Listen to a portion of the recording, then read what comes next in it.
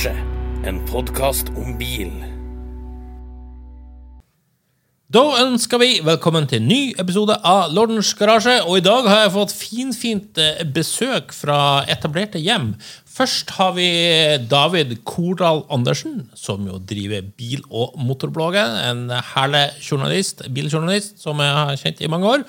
Og vi har med oss fra Lexus Norge, Tom Gullkrona Sørli Skoglund. Yep. Og din fancy titel er... Det er Marketing and Customer Care Manager, som vil på godt norsk si at jeg driver med markedsføring, og så passer jeg på at våre eminente forhandlere gir den beste kundeopplevelsen de kan til kundene. Du vet, den var innøvd. Ja, og David, du har jo en bred bilinteresse, for å si det sånn. Og når du kom, så tenkte jeg et tema som passer perfekt til det, som jeg vet mine kolleger som er normalt, sånn som Bjarne er ikke så fan av, nemlig småbiler. Ja, jeg er veldig glad i alle typer biler egentlig, men også småbiler. De er jo, altså småbiler de er enkle, lette, direkte. Det er liksom få filter mellom føreren og bilen og veien, og da blir de morsomme å kjøre, så veldig glad i småbiler. Ja, jeg er helt enig i alt du sier. Det byr ofte på utrolig mye kjøreglede i liten innpakning. Helt klart. Ja, så vi prøver på vanligvis en slags topp 10. Tom, du får bare slenge inn kommentarer hvis du blir positiv i negativ retning om våre valg. Ja. Nei, jeg er, for de som ikke kjenner meg da, så er jeg jo nesten 2 meter og litt over 100 kilo. Så småbil er liksom ikke det første som slår meg, som det jeg er på utkikk etter. Men jeg synes det er veldig gøy jeg også, så jeg melder det lille jeg kan. Ja, det er flott. Jeg fyrer i gang med, jeg skal faktisk ta det litt på sengen, skulle du si, David. Jeg skal nemlig åpne meg en bil som er et bilmerke jeg vet du har et kjempegodt forhold til. Okay. Og da må jo bli selvfølgelig kongen av småbiler. Det er en Fiat. Ja, det er Fiat. Ja. Det er det. Og jeg går for en Fiat Panda. Ja. Gode gamle, ikke sant?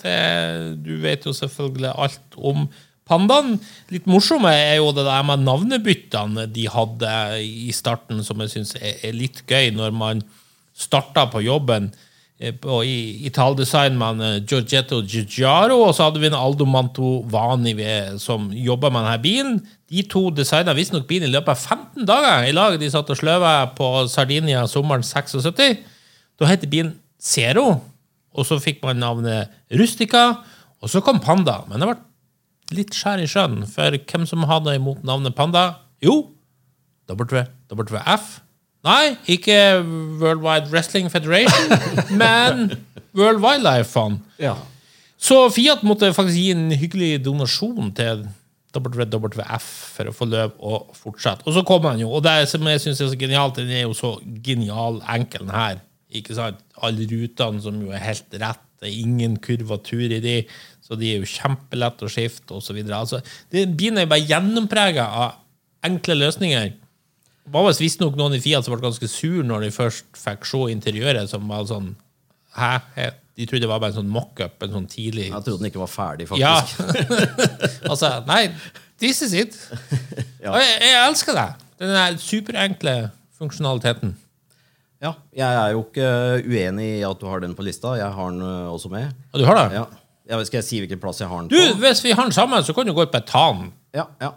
Nei, jeg har den faktisk på andre plass. Den originale Pandaen. Og enig i alt du sier, og masse spennende liksom sånne praktiske løsninger da, for å gjøre ting både billig og praktisk og lett å bruke for de som kjører bilen, blant annet dette her i baksetet, som er en slags hengekøye egentlig. Det er en tverrgående rør som liksom er under knærne på de som sitter i baksetet, og så er det et tverrgående rør bak ryggen, og så er det bare et tøystykke mellom, og det er baksetet, og da kan du da også flytte disse rørene og få til og med en seng, så du kan ligge i bilen. Ja, det er genialt. Og faktisk samme opplegget på dashbordet. 2 rør med et tøystykke imellom, så da du har en sånn lomme på dashbordet hvor du kan legge ting. Og så bare en liten podd for instrumentene rett foran deg. Ja, og sånt. Husker du vekt der på en Panda? Det husker jeg ikke i farten, Den men har jeg, og det for jeg mener den kan jo være sånn 700-800 en plass. Jeg tror det. Mens du kikker, så kan vi jo se en litt morsom sak, avhengig av hvilken motor man har, var jo om luftinntaket var på høyre eller venstre side i grilen, alt etter hva slags motor du hadde. Så vidt jeg vet, så var den tosylindermotoren. Da hadde du der åpningen på venstre side, mens hvis du fikk den firesylindermotoren, så var luftinntaket på høyre side. Ja. Det litt sånn morsom greie. Ja, og også de små luftkjørte motorene, den tosylindermotoren var langsmontert, så plattformen var designet for å ha både tverrstilt og langsmontert motor, og da varierte det også med de luftinntakene i grillen. Ja, og hvor mange biler har det? Nei, det kan du si. Og den grillen er jo også et ganske tøft designgrep, da, med at halve grillen har luftinntak, og andre halve er tetta igjen. Helt enig. Tom, hva du tenker er det her bil for det? Sånn i utgangspunktet? Ja, altså jeg synes jo små biler er kult. Den her jeg veier jo 1/7 av den bilen her, for den veier 740 kilo, har jeg googlet meg til mens dere diskuterte hengekøyer baki. Nei, jeg kunne gjerne hatt det. Jeg synes den har veldig charm, faktisk. Så nei, jeg har ikke noe topp 10-liste, men i og med at jeg har en sånn hot or not foran meg, så... Så får den hot, ja. Ja, og den er litt artig. Du kan jo fortsatt se den i Italia. La oss si du har kjørt litt feil ute på den italienske landsbygda. Så plutselig så står det en rød panda liksom inne på et gårdstun. Ja, de brukes jo masse, og særlig litt oppe i fjellene og sånne ting, hvor de gjerne kjører firehjulstrekk-utgaven, som jeg synes er kanskje enda tøffere enn den originale. Med ordentlig mekanisk innkoblingsbart firehjulstrekk-system og ganske smart sånn løsning på den har jo ikke lavserie, for at det vil man jo ikke ha en sånn reduksjonskasse som koster penger og veier mye, men man har rett og slett bare i stedet for en 4-trinnskasse er det en 5-trinnskasse, og så er første gir kjempelavt, så kan du kjøre med det offroad, og så når du kjører vanlig på veien så starter du i andre gir, og så har 5. giret samme utvekslinga som en 4. giret på en forhjulsdreven versjon. Ja, det er jo genialt. Ja, det er et sånt eksempel på hvor mye smart det er i den bilen da. Ja. Det høres jo nesten ut som vi skulle hatt den på førsteplass utifra. Nå er jeg spent på førsteplassen. Ja. Nummer 9. Da går jeg opp til jeg holder meg fortsatt i Italia, og jeg går for en Lancia Y10 Turbo Martini, som jo klart det siste ordet her har litt å si for meg, altså, for det er klart det her turboversjonen kom mest i 1987. Fulgte den YT Fila, som jo det er klesmerke, skomerke. Og Martini, forbindelsen, den liksom fikk det med denne stripe, og selvfølgelig alt som er dritkul, som jo alltid ser nydelig ut på hvit lakk. Til og med felgene fikk jo den samme mønstre. Men turbomodellen var vel bare i noen få år, og er vel egentlig dritsjelden. Jeg tror vel aldri jeg har sett en sånn i virkeligheten, bare på bildet. Ja. Nei, den er kul, den. Jeg har ikke den på lista mi, men den er på blant finalistene, liksom. Men ja, den har jo den karakteristiske designen med den veldig helt rette bakenden. Ja. Og også, jeg tror det var, mange av de bilene har jo Alcantara, i hvert fall deler av interiøret, som var skikkelig fancy på 80-tallet når den kom. Nei, veldig kul bil. Er det samme mekanikk som Fiat Uno, eller er det kanskje... Nei, det er mer Panda, tror jeg faktisk. Sånn teknisk, plattformmessig og sånne ting. Det er jo en kjempeliten bil. Ja, det er jo det. Superliten. Og designet er jo kanskje ikke for alle, men den her rett avstumpa baken. Tom, synes du det var noe selge å se til? Nei, jeg har jo ikke hørt om det engang. Jeg har hørt om Martini og Lancia, men resten ikke så mye. Den veier jo 50 kilo mer da. Nå har jeg googlet det også. Den er da 790 kilo. Så jeg synes ikke den forsvarer de 50 kilo ekstra. Jeg ville gått for Pandaen fortsatt.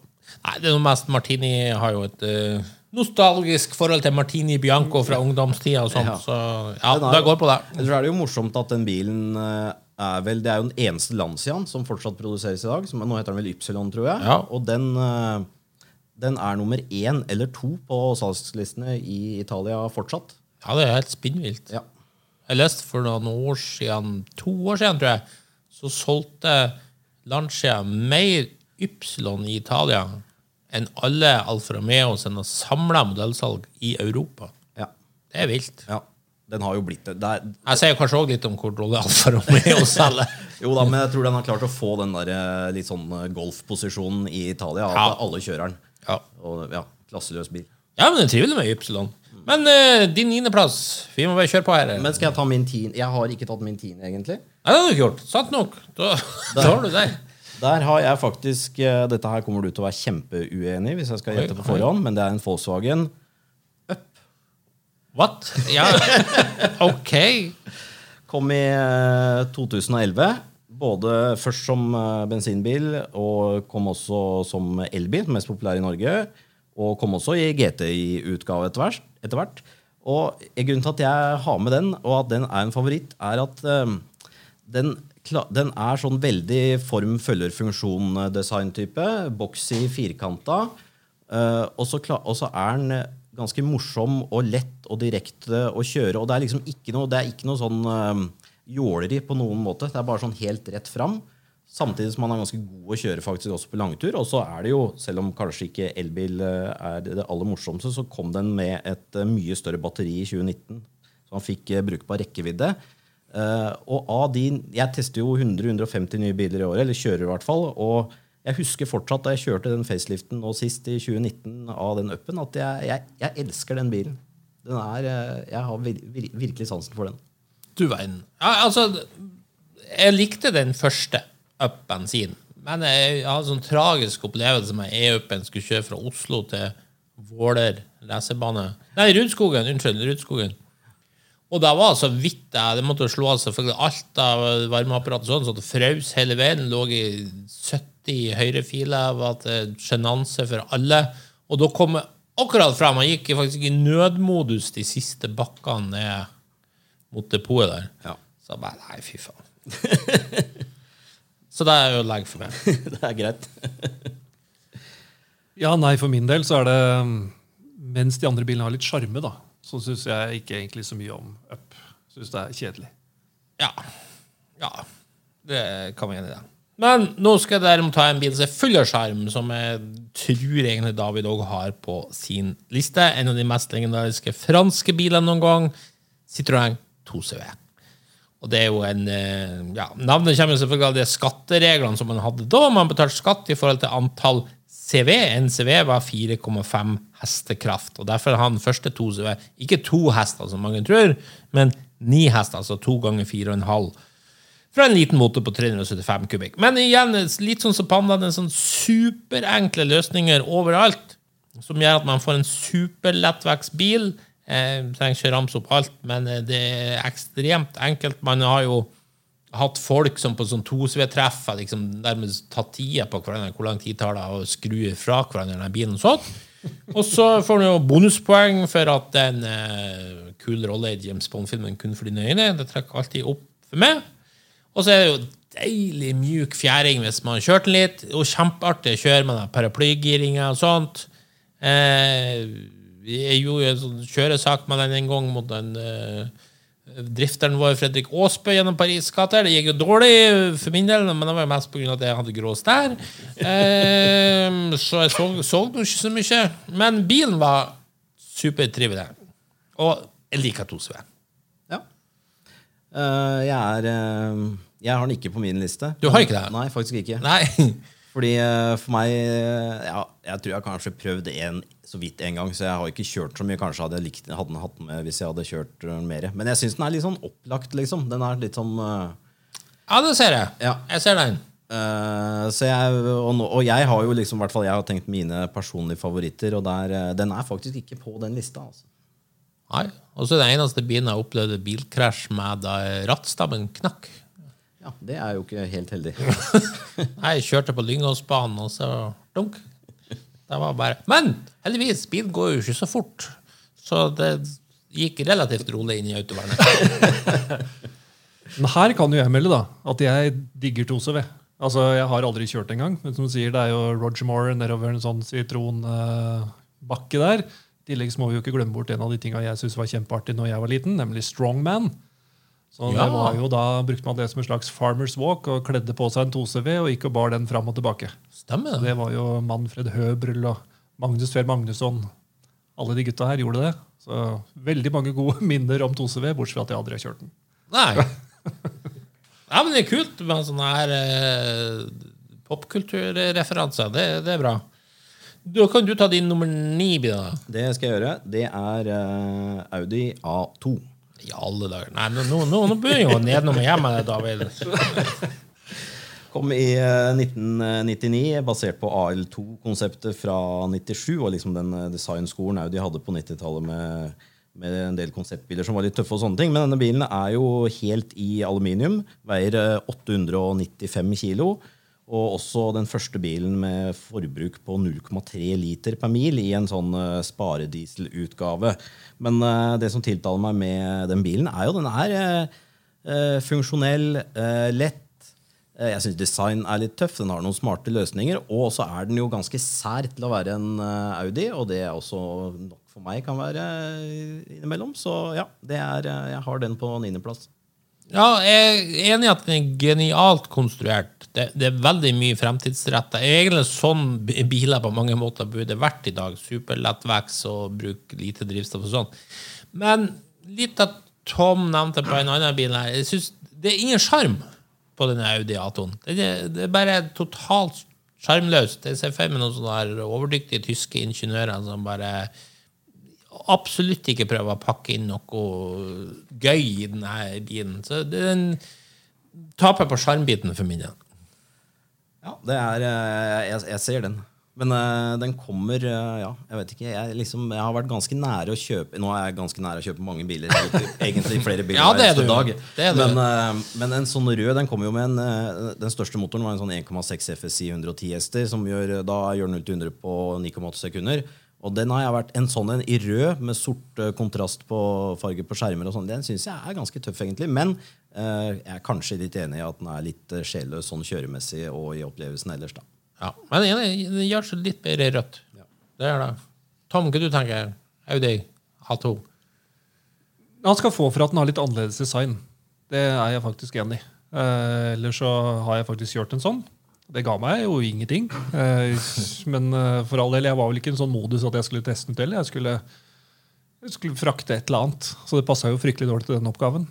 Men jeg har jo ikke noe liste. Men jeg har jo en bil jeg kunne tenke meg å ha hatt med her faktisk. Fordi jeg hadde jo I hine og hårde dager så jobbet jeg I Honda. Og da spilte jeg også I et band. Hadde ambisjoner. Det gikk jo aldri I veien. Men uansett så skulle vi på spillejobb. Min CRV som jeg kjørte da, den var et eller annet gærent med. Nei, noen andre lånte den, så jeg måtte kjøre Honda Jazz. Og I den så ble det med, ikke et helt trommesett, men mye av et trommesett. Det ble med min kontrabass, det ble med 2 elgitarer og et keyboard. Inn I en liten Honda Jazz. Det imponerende. Så den bilen der har jeg utelukkende gode minner fra. Jeg hadde den ikke som firmabil, for det ville jeg ikke ha. For jeg hadde mye annet jeg heller ville ha. Men lastekapasiteten I lille Honda Jazz var helt magisk. Du verden. Ja, det var impressive. Jeg går bare videre. Nummer 7 for min del. Og da tar jeg kanskje litt opplagt, som du sa I sted, David, men jeg må bare ta den med. Og det jo Peugeot 205, som jeg synes står seg som et av de beste småbildesign gjennom tidene. Pluss, den trivelig å kjøre.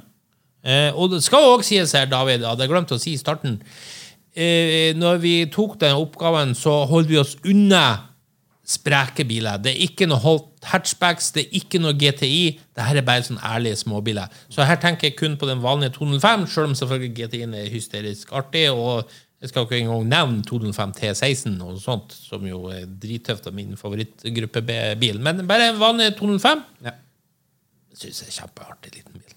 Ja, jeg har den på min liste. Skal jeg si hvilken plass den på? Nummer 1. Nei! Oi, det så vi ikke om. Men kan jeg bare skyte inn her, for nå får jeg sikkert deg, spesielt deg, David, kanskje deg, Arnstein, og I hvert fall antagelig Macron på nakken. Men hva den store forskjellen på den og en Renault 5? Jeg elsker Renault 5 også, så det det bare 2 konkurrenter. Ja, nei, men jeg bare synes, jeg har kjørt begge to. Jeg opplever begge to som veldig like. Jeg synes designet til forveksling likt. Jeg synes bilene himla like. Ja, kjøremessig synes ikke jeg det. Og det derfor jeg har den 205-en som nummer 1. Fordi det chassiset på den bilen helt utrolig. Måten den kombinerer komfort og litt sånn sportslig følelse helt unik. Og jeg kjørte en sånn vanlig 1,4 75 hester eller 80 hester eller noe sånt. Det ganske nylig, eller for et par år siden. Og ble rett og slett blåst helt av banen på hvor fantastisk den bilen var å kjøre. Morsom og flyten langs veien. Og, nei, det en helt utrolig bil, og jeg har jo mange småbiler i min egen garasje, og de som regel av ett merke, og det ikke det her. Men jeg må si, det en utrolig flott bil, og fin design, og den satt jo en standard for hvordan småbiler skulle bli senere, på kjøremessig i alle fall. Ja, den gjorde det. En viktig bil fra 80-tallet. Det var jo også en enorm salgssuksess, ikke minst. Og den jo også designet av han. Det mange som tror det Pininfarina-design på den bilen, men det kun kabrioleten. Det jo han Gerhard Welter, som ble designsjef på Peugeot senere. Og han har jo også han bygde jo Le Mans racingbiler ved siden av jobben, som har gjort det ganske bra i 24-timersløp med blant annet klasseseier i 93. Det tøft. Det tøft. Da går vi til nummer 6, og da jeg kommet så langt som jeg tar en Renault, men jeg tar ikke Renault 5 som du nevnte. Jeg tar nemlig Renault 4 som kom i 1961. Renault var jo skråsikker på at det skulle bli en stor salgsvinner, og det ble den jo. Det har vært brukt av postvesenet, brann, politibil, militærkjøretøy, bønder på bygda brukte den som arbeidsbil, det var en snerten småbil i byen. Dette rett og slett en potet som kunne brukes til det aller meste. Så den rett og slett sånn fransk nasjonalikon, synes jeg, og i likhet med 2CV gøy å kjøre, med paraplygger og alt sånt, og med helt nydelig fjæring som sluker alt av det verste norske telehiv uten det minste problemer.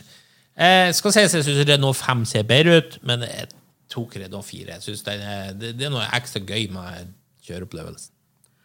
Ja, jeg enig, og jeg har den på 6. plass, og jeg har en i garasjen. Så jeg liker Renault 4. Jeg har faktisk faren min kjøpte en ny gul Renault 4 i 1976, og den har vi fortsatt, eller har jeg og broren min fortsatt. Det kult. Ja. Men den var jo, som du sier, en slags 2CV-bil, men kanskje litt sånn etterfølger, fordi utover 50-tallet så begynte jo 2CV-en og den som var utviklet på 30-tallet å bli litt allerede gammeldags, de første utgavene av den. Han gjorde blant annet ikke mer enn 70 km i timen, og samtidig som veiene på bygda også i Frankrike begynte å bli bedre, så var det rett og slett litt sakte, og den bilen begynte å ha litt for lite effekt. Så det var jo en av tingene Renault tenkte på når de utviklet 4-eren, at den skulle ha litt større motor, litt mer voksne kjøreegenskaper, og også litt færre smørepunkter og lengre serviceintervaller og sånne ting. Og det lyktes de jo med. Det ble jo en stor suksess, som du sa. Ja. Hva du tenkt om? Nei, altså, du sa det jo egentlig til stad. Renault 5 jo en bil jeg har kjørt. Jeg har aldri kjørt Renault 4, så jeg må komme til deg en gang og kjøre den. Men det litt mer charme igjen. Det litt mer sånn personlighet i design og alt mulig, synes jeg. Så liker Renault 4. Ja, veldig fransk. Det kan vi vel trygt si. Helt så fransk du kan få blitt, for den jo sånn passe rar. Den har jo blant annet, den har jo langsmontert motor med girkassa foran motoren, som det jo ikke særlig smart, sånn paketteringsmessig. Den har jo et motorpanser så stort at du får en V8 oppi der, liksom. Ja. Så den ganske sær. Ja, det da sånn at når du kjører rundt på Solør, har du da blå og hvitstrippete t-skjorte og baguette under armen når du skal ut og kjøre? Nei, ikke så veldig mye. Det litt problemer med den bilen akkurat nå, så den går ikke. Men ja, den skal snart gå, men uten baguette. Ok da. På 5. plass, det var på tide, jeg tok min første japanske bil på lista, og jeg tar Suzuki SJ 410 og 413, den klassiske Suzuki Jeepen, som jo en veldig liten firehjulsdreven bil. Det kanskje lett å glemme en sånn bil når man tenker på småbil, men den jo absolutt det, synes jeg, for å si det sånn. Og i Japan så var det jo en K-car da den kom med de reguleringene det innebar. Altså de første SJ og sånt. I 1984 så kom jo det her SJ 413, 1,3 liters motor, mens den 410 har jo den 1 liters motoren. Det jo en primitiv traktor og en bøtta en bil egentlig, men jeg har hatt en sånn SJ 410, og selv om den føles som en eldgammel traktor langs veien, så den jo helt rå på. Du kan bare vri den ut i grøfta, ut i nærmeste skokratt, whatever, hvor du ville, helt sjuk fremkommelighet. Og jeg vet jo at de som jobber i sånn terrengløyper, Trandum og sånt, de sier jo det ingenting som slår en SJ i terrengen. Nå kanskje 413 litt bedre, for den litt mer pulver. 1 liter jo ekstremt slapp. Jeg husker en test i Automotor und Sport, der de skulle teste de 4 tregeste bilene, 0-100. Altså biler som nådde 100, men som med dårligst tid da. Og Suzuki vann jo, for å si det sånn, med 38,5 sekunder 0-100. Men full av skjerm, og uslår i terrenget. Det jo en legende av en bil. Jeg var på vei til flyplassen for å fly opp hit til Trondheim tidligere i dag, så kjørte jeg forbi, det tydeligvis et eller annet offroad-treff et eller annet sted, og på motorveien kjørte jeg forbi 5 eller 6 sånne biler som sto på tilhenger. Altså, de var heisa og hadde store hjul, og det var tydelig for en eller annen offroad-konkurranse eller noe sånt, men ja, det sier jo litt om den bilen. Det jo det jo ikke en tradisjonell småbil, det en liten Jeep egentlig, men du får for den, selv om selvsagt skal du først ha noe sånt, jo Fiat Panda 4x4 100 ganger bedre. Ja, men ta Suzuki, for den jo selvfølgelig bedre i terrenget enn Fiaten. Ja. Det tror jeg til og med du enig i. Ja, jeg må kanskje det. Ja, ut i skogen. Og som sagt, så spiller nostalgi og minner og sånt. Men jeg har tendens til å bli glad i skitbiler jeg har hatt, for å si det sånn, hvis du skjønner. For det ikke nødvendigvis de bilene som har gitt mest feilfritt bilhold du husker mest tilbake på. Det kan ofte være biler som litt mer episoder involvert, og den her tok jo kveld når det begynte på slutten, så begynte den å bruke jævlig mye olje. Jeg måtte kjøpe en sånn 1 liters flaske hver dag og fylle på, og da vet jeg jo at nå nærmer vi oss slutten. Og så nådde igjen en moped i en kjempelang oppoverbakkestigning, og liksom, yes, endelig kjør forbi noen, for det ikke jo ofte du får sjansen til den Suzukien. Så jeg ga gjerne opp på siden hos mopeden, og akkurat det der var jevnt side ved side, så bare pang! Da bare røyken stod på panseret, 2 sylindere skjert seg, og bare game over. Slått av en moped der, altså. Slått av en moped. Men så det som vi sier igjen, altså, kall det skitbiler da. Det kan ofte gi en, og du som Fiat-entusiast regner jeg med, kjenner det igjen. Ja, så i høyeste grad. Ja. Jeg gjør det. Og der jo en, det også noe med småbiler da. Småbiler ofte skitbiler, som du sier, enn større biler. Ja, for de jo gjerne billig produsert, så det skal jo koste minst mulig, og det skal jo det. Ja. På den andre siden så kan man jo si at ofte jo mindre utstyr, jo mindre så kan det gå gærent. Ja, absolutt. Og noe av skjermen med småbiler også jo at det at den skal jo kunne gjøre alt fra å frakte familien til å være rimelig trygg og sikker og ikke gå i stykker. Og så, den skal egentlig alt en større bil kan, men den skal ikke koste noen ting. Og dermed så det en utrolig krevende bil å utvikle for bilprodusentene, og da må de være kreative for å få det til, og da blir altså resultatene ganske morsomme innimellom, da, sånn som vi snakker om de bilene vi snakker om i dag. Ja. Tom, hva du tenker? Suzuki Jeep? Nei, apropos minner, så tenker jeg på 2 ting faktisk. Sitter og dagdrømmer litt her på hjørnet. Men nummer 1, jeg kjente en gang som hadde en sånn Suzuki Tier.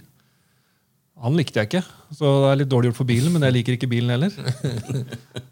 Det på sviktende grunnlag. Men en annen minne jeg har, apropos skitbiler og så videre, jeg hadde en gang en Opel Corsa Swing. Det var av mange rare årsaker at jeg hadde den, men det var litt sånn bil innimellom 2 litt mer seriøse biler. Men jeg var da involvert litt i noe fotball og noe greier i Drammen. Så til en tilstelning så måtte jeg brått få Jostein Flo ombord i bilen, fordi bilen hans hadde tatt kvelden. Så jeg og Jostein Flo kjørte da gjennom Drammen i Opel Corsa Swing. Begge to hadde tatt setene så langt tilbake vi bare kunne. Så hvis du husker den scenen med Hightower i politiskolen, hvor han nappa ut forsetet og satt i baksetet og kjørte, det føltes litt sånn en veldig absurd situasjon. Jeg og Jostein Flo i en Opel Corsa Swing gjennom Drammen sentrum. Dere var sikkert godt synlige, for å si det sånn.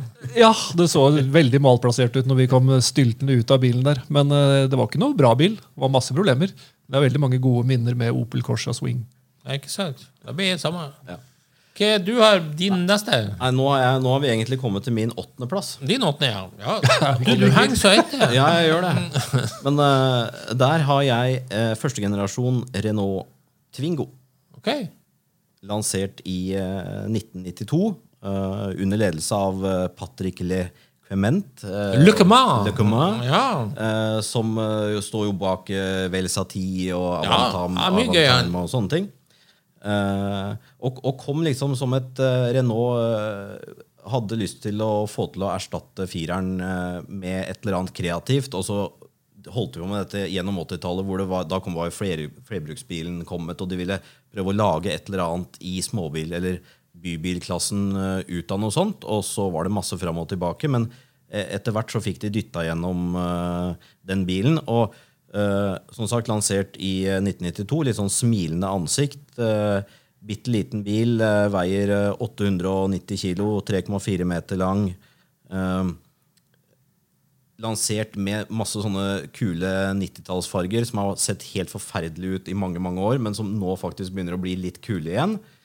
Lilla og alt mulig rart. Og også kjempekul interiørdesign med bare, det er ikke noen klokker eller noe sånt, det er en smal stripe rett foran deg med noen tall som er speedometer og sånne ting. Og så har du en smal digital stripe på midten av dashbordet for litt mer informasjon. Veldig, veldig basic og veldig kul, og akkurat nå om dagen har jeg utrolig dilla på den bilen. Ja, den er kjempekul. Det har jeg jo kjempesansen for. Da er du enig med... Ja, nei, jeg måtte inn og google litt igjen, for jeg satt i mitt lille hue og tenkte på Renault Twizy. Eller hvordan det uttales. Nei, det blir noe... Ja, men jo da, jeg er med nå. Den er faktisk litt tilbake igjen til både opprinnelig design og nyere design. Jeg synes den er kul. Den har på et eller annet vis en eller annen personlighet. En av få 90-tallsspillene som kanskje er kul. Ja, nå er jo jeg veldig mye mer glad i 90-tallet enn deg. Ja, du er det. Du spiller E-Type på full guffe hver kveld. Før du legger det. Nummer 4 for min del. Det er en bil jeg har pratet masse om i podden før, så jeg skal ikke si så mye selv om bilen, og det er selvfølgelig den, jeg kommer jo ikke utenom den. Den klassiske Mini. Og det er jo en banebrytende bil. Den visste jo liksom hvordan man kunne gjøre ordentlig packaging i en bil med å flytte hjulene ut til hjørnene og sørge for at man får god plass samtidig som bilen. Nei, jeg er bare helt genial på alle mulige måter. Jeg trenger ikke ramse opp alt. Og her tenker jeg jo bare en helt vanlig Mini, ikke det berømte Mini Cooper og sånt, men bare en basic Mini. Jeg skulle gjerne tenkt meg en helt enkel MK1 Mini, litt sliten tilstand, litt sånn Jason Bourne-aktig tilstand, og bare ralle rundt i. Ja, superartig å kjøre. Og et ikon i bilhistorien. Ja, jeg er helt enig. Jeg har den på 5. plass, og er enig i alt du sier. Jeg tror jeg kunne tenkt meg enten en tidlig en, eller så synes jeg faktisk disse her siste fra 90-tallet er litt kule også. Ja, men definitivt en litt tidlig en for minne da, så det er bare kjempekult. Og du kan jo ikke være uenig i den, Tom. Nei, altså jeg digger Mini. Det var jo faktisk før jeg etter hvert kom inn i bilbransjen og fikk firmabiler etter hvert, så var den siste bilen jeg hadde tenkt å kjøpe, det var Mini. Ja. Jeg satt meg inn i den, prøvde å fordele 2 meter og 100 kilo litt rundt omkring i forsetet der, og fant at nei, det blir ikke Mini. Så det ble faktisk en Peugeot 307 er den siste bilen jeg har kjøpt og valgt selv. Litt sånn frankofil jeg også kanskje egentlig. Ja, kanskje du er det. Ja, det... Ja. Den hadde du ikke drødd. Nei.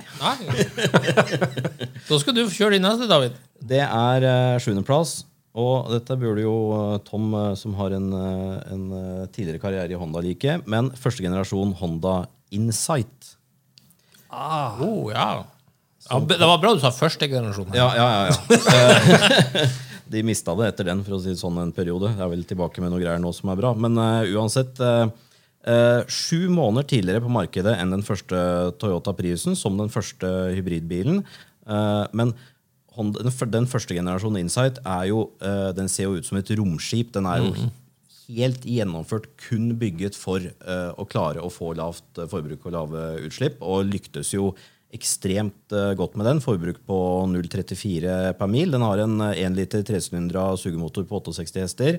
Bare 13 elektriske hester, men 74 hestekrefter i systemeffekt. Og bilen jo kjempeliten. 3,94 meter lang. Høyteknologisk, monokok konstruksjon med masse aluminium i karosseri, hjuloppheng. Blant annet 38% stivere karosseri enn Civic fra samme tiden. Jeg synes den bilen kjempekul, og toppen av kaka, det en hybridbil som du får med manuelt gir. Kjempemorsomt å kjøre, selvsagt. Mye bedre enn CVT, som ofte alternativ i hybridbiler. Ja, det har alltid fascinert meg hvordan Honda kunne komme opp med en så genial, framtidsrettet bil. Det jo en bil som var ekstremt forut for sin tid. Ja. Og så fulgte jeg opp med den veldig triste Insight generasjon 2, som jo bare var en dårlig Prius-kopi. For den her var jo før Prius, som du sier. Ja, de mistet det litt på den andre generasjonen. Der skjedde et eller annet, men jeg vet ikke hva du tenker, Tom? Nei, jeg synes jo det skjedde noe med hele Honda, rundt i tid hvor Insight generasjon 2 kom. Da begynte man å vingle litt mellom ulike veivalg som endte opp med ingenting. Men jeg synes jo den opprinnelig, Insight var jo helt fantastisk. Jeg har jo lånt den av, dere kan jo gjette hvem. Norsk biljournalist, Sven Furuli. Eller tidligere norsk biljournalist. Han vel den fortsatt, gjerne ikke? Jeg tror det. Jeg kjørte da den på 0,29, selv om du sa 0,34. Ja, 0,34 det amerikanske forbrukstallet, som gjerne litt strengere enn det europeiske. Ja, det sprøtt. Det sprøtt å klare på en 90-tallsbil. Ja. Eller det sprøtt uansett. Og det var jo heller ikke sånn at du satt på en bruskasse og styrte med skiftenøkkel. Det var jo, altså komfort var det ikke, men det var jo en helt normal bil som... Og vet du hvem som har en felles bekjent av oss? Dave Humphries, som biljournalist fra Irland. Han har kjøpt seg en sånn bil nå, som han kjører rundt med. Ja, det litt sånn bil for småbilkjennere, kan vi si det sånn. Ja. Nummer 3. Nei, unnskyld, David, nå hoppet jeg over det din her nå. Skal vi se. Nei, det var du som tok Honda. Nå rotet jeg jo helt. Det var du som tok Insight. Ja, det var det. Du har mistet kontrollen. Det var så bra at du ville ha den selv. Du tok over den, du. Nummer 3. Den en bil jeg har nevnt ofte på den, så jeg skal ikke si mye, men vi snakker om en av de mest eksklusive småbiler i historien. Noen vil si det bare en grisesminke Toyota IQ. Jeg elsker den. Aston Martin Signet. Jeg digger den. Det er ikke noe mer å si. Men digger du den? Nei, det jeg ikke.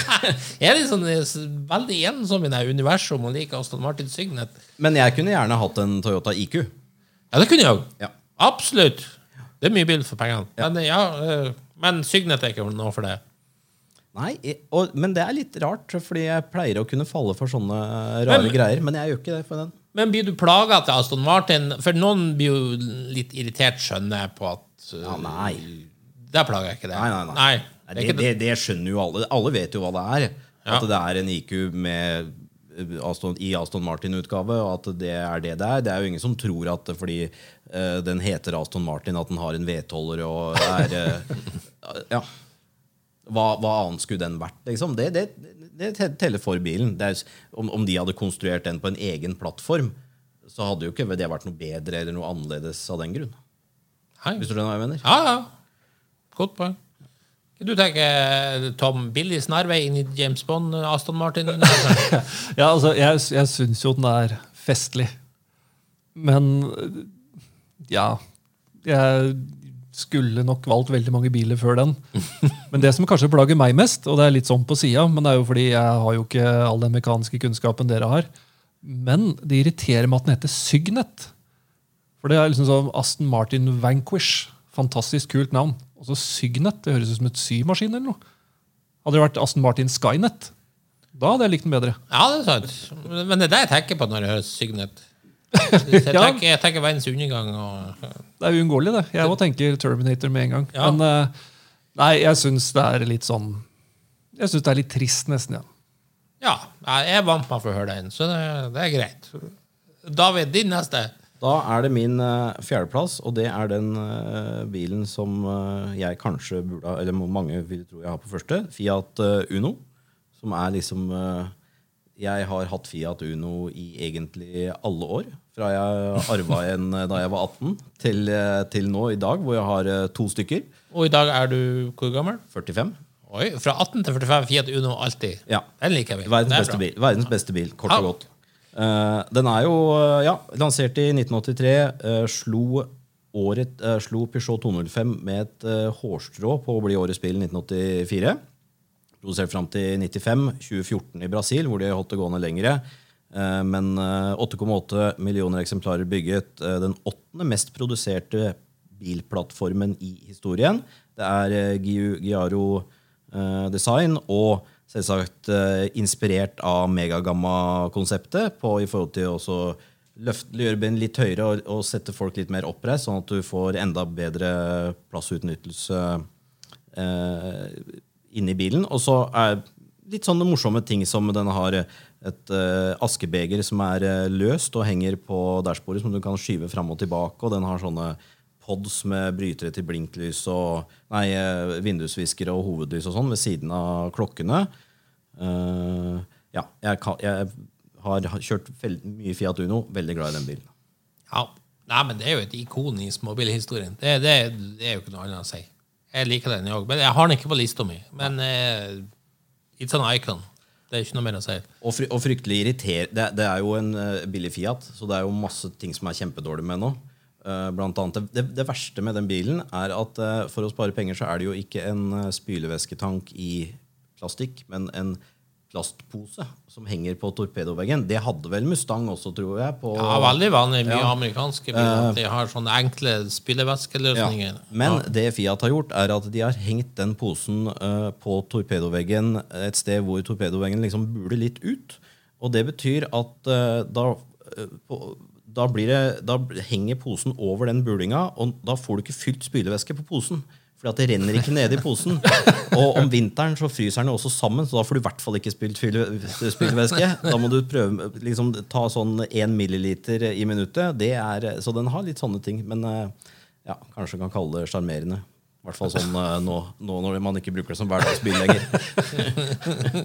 Ja, det bra med sånn. Uno, noe for deg? Ja, faktisk. Jeg liker Fiat Uno. Ingen inngående kunnskap. Jeg forholder meg egentlig bare til å ha sett den i popkulturelle ting. Men jeg har jo sett den. Jeg har jo sett annenhver story du har på Instagram involverer jo en Fiat av et eller annet slag. Så nei, jeg har også takket være at jeg kjenner David veldig godt forhold til Fiat. Ja. Da har jeg bare 2 igjen, og det vel de 2 av alle bilene jeg ramser opp som seriøst vil jeg... Hvis du hadde rullet opp her nå, David, i en av de her 2, og så sagt, du kan få kjøpe en av de her nå, det rundt 100 000. Da har jeg måttet sette i gang noe finansieringsgreier. Ja, nå jeg spent. Ja, for det 2 jeg synes så kul. Den første, den har jeg tatt opp før her, og det Innocento Mini di Tommaso. For det første så synes jeg jo den Innocento Mini som den kjempekul. Kom i 1976, der Bertone stod bak det nye designet. Han klarte å gjøre oppfrisk minidesignet på en helt ny måte. Og så, det som litt gøy var jo at Innocento var jo under British Leyland sitt selskap, og det var jo en katastrofe som vi jo alle vet, og da ble det konkurs i 1976, og da kom jo Mr. Wheeler Dealer himself inn i bildet, Alejandro Di Tommaso, som jo var ekspert på å kjøpe opp selskap som var døden nær. Han gjorde det samme med Benelli, motorsykkelfabrikanten, Maserati og så videre, og han gjorde det med Innocento, så han kjøpte det opp. Og selvfølgelig han så ut, ok, vi lager en litt sånn kul versjon med dyp spoiler i fronten, tåkelykte, tøffe skjermbreddere, og så fikk du Di Tommaso-skrift kunne få på den, og jeg synes det ser grisekul ut, og det her Di Tommaso-navnet jo for meg litt sånn ekstra bonus. Jeg jo en søkker for sånn der, så det her blir rent gull for meg. Ja.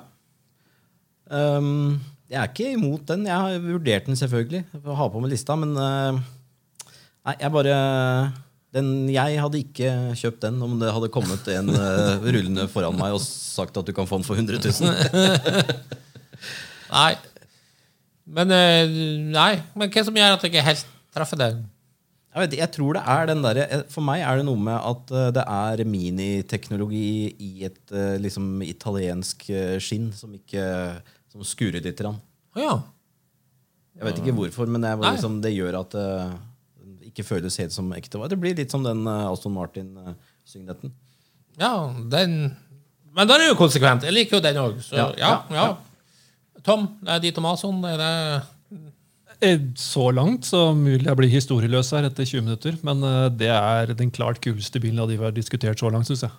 Jeg måtte google faktisk, for jeg kjente den ikke, men den jo fantastisk. Ja, ikke sant? Og så det jo en ting da, jeg klaget jo på Signet i sted, at jeg synes det var et kjipt navn. Når det heter Innocenti Mini de Tomaso, altså det jo helt fantastisk. Hva blir det? Sånn, den uskyldige lille de Tomaso? Ja. Helt nydelig. Det blir budkrig mellom meg og deg hvis du ruller en sånn inn på tun her. Ja. David, da skal du etter planen av 2 igjen. Stemmer det? Jeg tror jeg kanskje bare har 1 igjen nå, faktisk. Har du 1 igjen, vi har hatt en del felles her. Ja, vi har jo det. Ja, kjør på. Og det min 3. plass, det Autobianchi A112. Ja. Som kom i 1969, laget i 1,2 millioner eksemplarer, Gandini Design, og faktisk et samarbeid mellom Fiat, Pirelli og sykkelprodusenten Bianchi. Men det kanskje aller mest spesielle med den bilen at det den første bilen i verden med tverrstilt 4-sylindret motor, 5-trinns girkasse på siden av motoren, ikke under som på Mini, McPherson fjærbein foran, torsjonsaksling bak, kombikupé bakluke, og siden den bilen har alle biler i A, B og C-segmentene frem til å bli fortsatt i dag bygd på akkurat samme måten. Det var forut for sin tid. Det var en pioner på den konstruksjonen. Ja. Kan jo løve å skyte inn at det vel ikke Gandinis beste øyeblikk som bildesigner. Det kan jeg være enig i. Ja. Altså, jeg sier ikke at den stygg. Det jo ingen Gandini-design som stygg, men jeg synes ikke det sånn kjempemessig. Akkurat. Men bare for meg da, som må sitte og google de mest sære bilene dere drar fram, det her den? Du fornøyd? Ja, jeg synes den var artig, ja. Og så det jo litt om plusspoeng på et eller annet merkelig vis at det en sykkelprodusent inne i bildet der også. Den historien må jeg lese meg opp på, tror jeg. Ja, det var jo også en gedigen salgssuksess. Så mye annet av de vi har tatt frem. Min absolutt siste absolutt ikke noen salgssuksess. Og den i hvert fall ville han... Det var faktisk en som lå til salgs på en side her for noen måneder siden. Det ble helt klein og så gang. Altså, det din første? Din første plass? Min første plass, ja. Og da skal vi til Japan, og vi skal til Honda. Vi skal til Honda City Turbo 2. Introdusert i november 1981. 1,2 liters rekkefirer på 44 hester. 640 kilo. Cabriolet-versjon i 1984. I Europa så fikk den fra 1982 til 86 som Jazz, for da hadde Opel navnerettigheten til navnet City. Men så, september 1982, så kommer altså turboen med 100 hester. Altså standardversjonen hadde 44. 100 hester i samarbeid med Mugen, som vi jo vet har gjort underverket på Honda-motorer. Og i 1983 så kom da City Turbo 2 med breie skjermer, vinger, sideskjørt og grafikk som ga han kallenavnet Bulldog grunnet sitt bøllete stuk. 110 hester. Den bare så ufattelig kul. Og ekstremt glemt, føler jeg. Alle husker liksom Renault 5 Turbo 2. Ingen husker Honda City Turbo 2. Ja, den kjempekul. Du måtte google du også. Nei, men for å være sikker, men den jo den som sammen med den motokompoen, den der sammenlignbare Honda-mopeden, som kan gå i bagasjerommet på den. Ja. Og den har begynt å dukke opp litt nå i det siste. Jeg har liksom holdt meg unna K-Cars i det hele tatt, eller K-Car-baserte biler når jeg tenkte nå, men jeg helt enig. Jeg tror kanskje jeg hadde den kunne fort vært på lista mi hvis jeg hadde kommet på den, altså. Ja, for det jo fort at man glemmer. Jeg har på feelingen, jeg har glemt noen gode også, det var ikke det. Men jeg vet den her, når jeg så den dukket opp til salgs på en eller annen sånn utenlandsk side, jeg bare, fy faen, jeg fikk så lyst på den. Det bare, du vet så når du av og til det noe som treffer deg, du ser en salgsannonse, det blir bare sånn, wow. Og den følelsen kommer kanskje litt sjeldnere nå enn den bruker her, men da kom den. Det fullt. Ja, det kan jo skje med biler som du kanskje tidligere Du har ikke tenkt på den på 10 år, da. Og da, Nettopp. den gangen var det ikke noe kult, og nå bare sier det pang, og så Ja. er det tøffeste du har sett på lenge. Ikke sant? Ja, og 10 år, det her har jeg ikke sikkert tenkt på 30 år. Nei, ikke sant? Ja. For jeg så jeg helt glemt. Det var jo noen sånne gamle Tamiya-kataloger på 80-tallet. Ja, de hadde byggesettene. Ja. Stemmer det? Ja. Det husker jeg. Det er jo det er omtrent det eneste forholdet jeg har til den. Ja. Hva du tenker, Tom? Det er jo Nei, din gamle... jeg gliser fra øre til øre. Jeg lurte egentlig litt på det om, for du har jo vært med meg på en rekke kule presseturer. Det var jo du og David opp gjennom årene når jeg var i Honda. Vi så aldri den i Japan, gjorde du det? Nei. Nei, for det har jo kommet noen andre konsepter i nyere tid som er basert litt på den. Men så lenge det heter Honda, så er jo det noe jeg er glad i. Ja. Når du sier Mugen, så begynner det å pirre litt ekstra. Og Ja. turbo. Og nei, jeg synes det bilen er Altså Skal du snakke egenart og kløkt og sjarme, så Ja. er den bilen der definisjonen på det. Det er jo noe helt for seg sjøl. Og jeg syns det er så gøy når noen produsenter bare tar den helt ut og går all in i en eller annen retning. Ja. Og veldig godt poeng. Som du sier, jeg har aldri sett den i virkeligheten. Det er en sånn Man har jo sett det meste, føler man i hvert fall med årene og sånt, men det her er jo det er jo ikke noen sær konseptbil laget i ett eksemplar, men det er bare, det her har jeg aldri sett. Enkelt og greit. Så den dagen jeg får så en sånn, så blir jeg veldig glad. Skal vi bare si oss fornøyd da? Noe dere vil avslutte med? Altså, jeg har jo en lang liste med biler jeg gjerne skulle hatt med. Men bare så det er sagt, det var jo vanskelig å lage dette her. Men jeg tror jeg er fornøyd med lista mi. Ja, altså. Ja.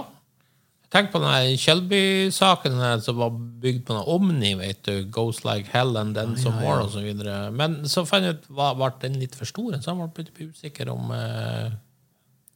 Ja, det ble litt sånn. Jeg hadde jo Alfa-Sud også, som jeg måtte innse at var litt for stor. Pluss at den Kjellbyen brøt jo alle våre avtaler om at det skulle ikke være noen sånn GTI og kjappe biler, så da var det bare glem. Og så har vi jo vært flinke til å holde oss til holdt oss litt unna sportsbiler og sånne ting da. Sånn som, Vi har jo det. en av mine absolutt favoritter er jo den Moretti 750 Grand Sport Coupé fra 1953, som det er jo egentlig en småbil, men altså det er jo en sportsbil også. men da har vi flinke holdt oss unna sånt. Jeg synes jo det. Jeg var dritflink sånn sett. Og ikke minst denne gangen så har vi jo faktisk pratet om biler som de aller fleste som hører på har en reell sjanse til å kjøpe seg det absolutt meste på denne lista. Ja, absolutt. Men når du begynte å snakke i stad, du begynte å si Honda, du begynte å si liten bil, jeg har snakket om den før, så var jeg sikker på at du skulle si Honda Beat, for den vet jeg du liker. Den har du jo nevnt i Ja, tidligere men det podder. er sportsbil. Den blir for sporty. Det blir sportsbil, tenker jeg. Den er jo ikke noe rakett, den heller. Det er jo da Neida, det går ikke akkurat det er ikke akkurat noe hjemme under pansen. Men det blir sportslig, tenker jeg. Ja, ok. Så den bare holdt det med unna. Ellers så skulle jeg gjerne tatt den med. Men da sier vi takk for nå, og takk til våre gjester David og Tom. Veldig hyggelig. Takk. Takk. Da takker vi av for denne gangen. Hvis du likte det du hørte på, gjerne gi oss en 5-stjerner på iTunes. Ellers følg med på Refuel for masse spennende bilstoff. Og husk at du kan nå oss på Facebook-sidene både til Lordens Garasje og Refuel. May the force be with you.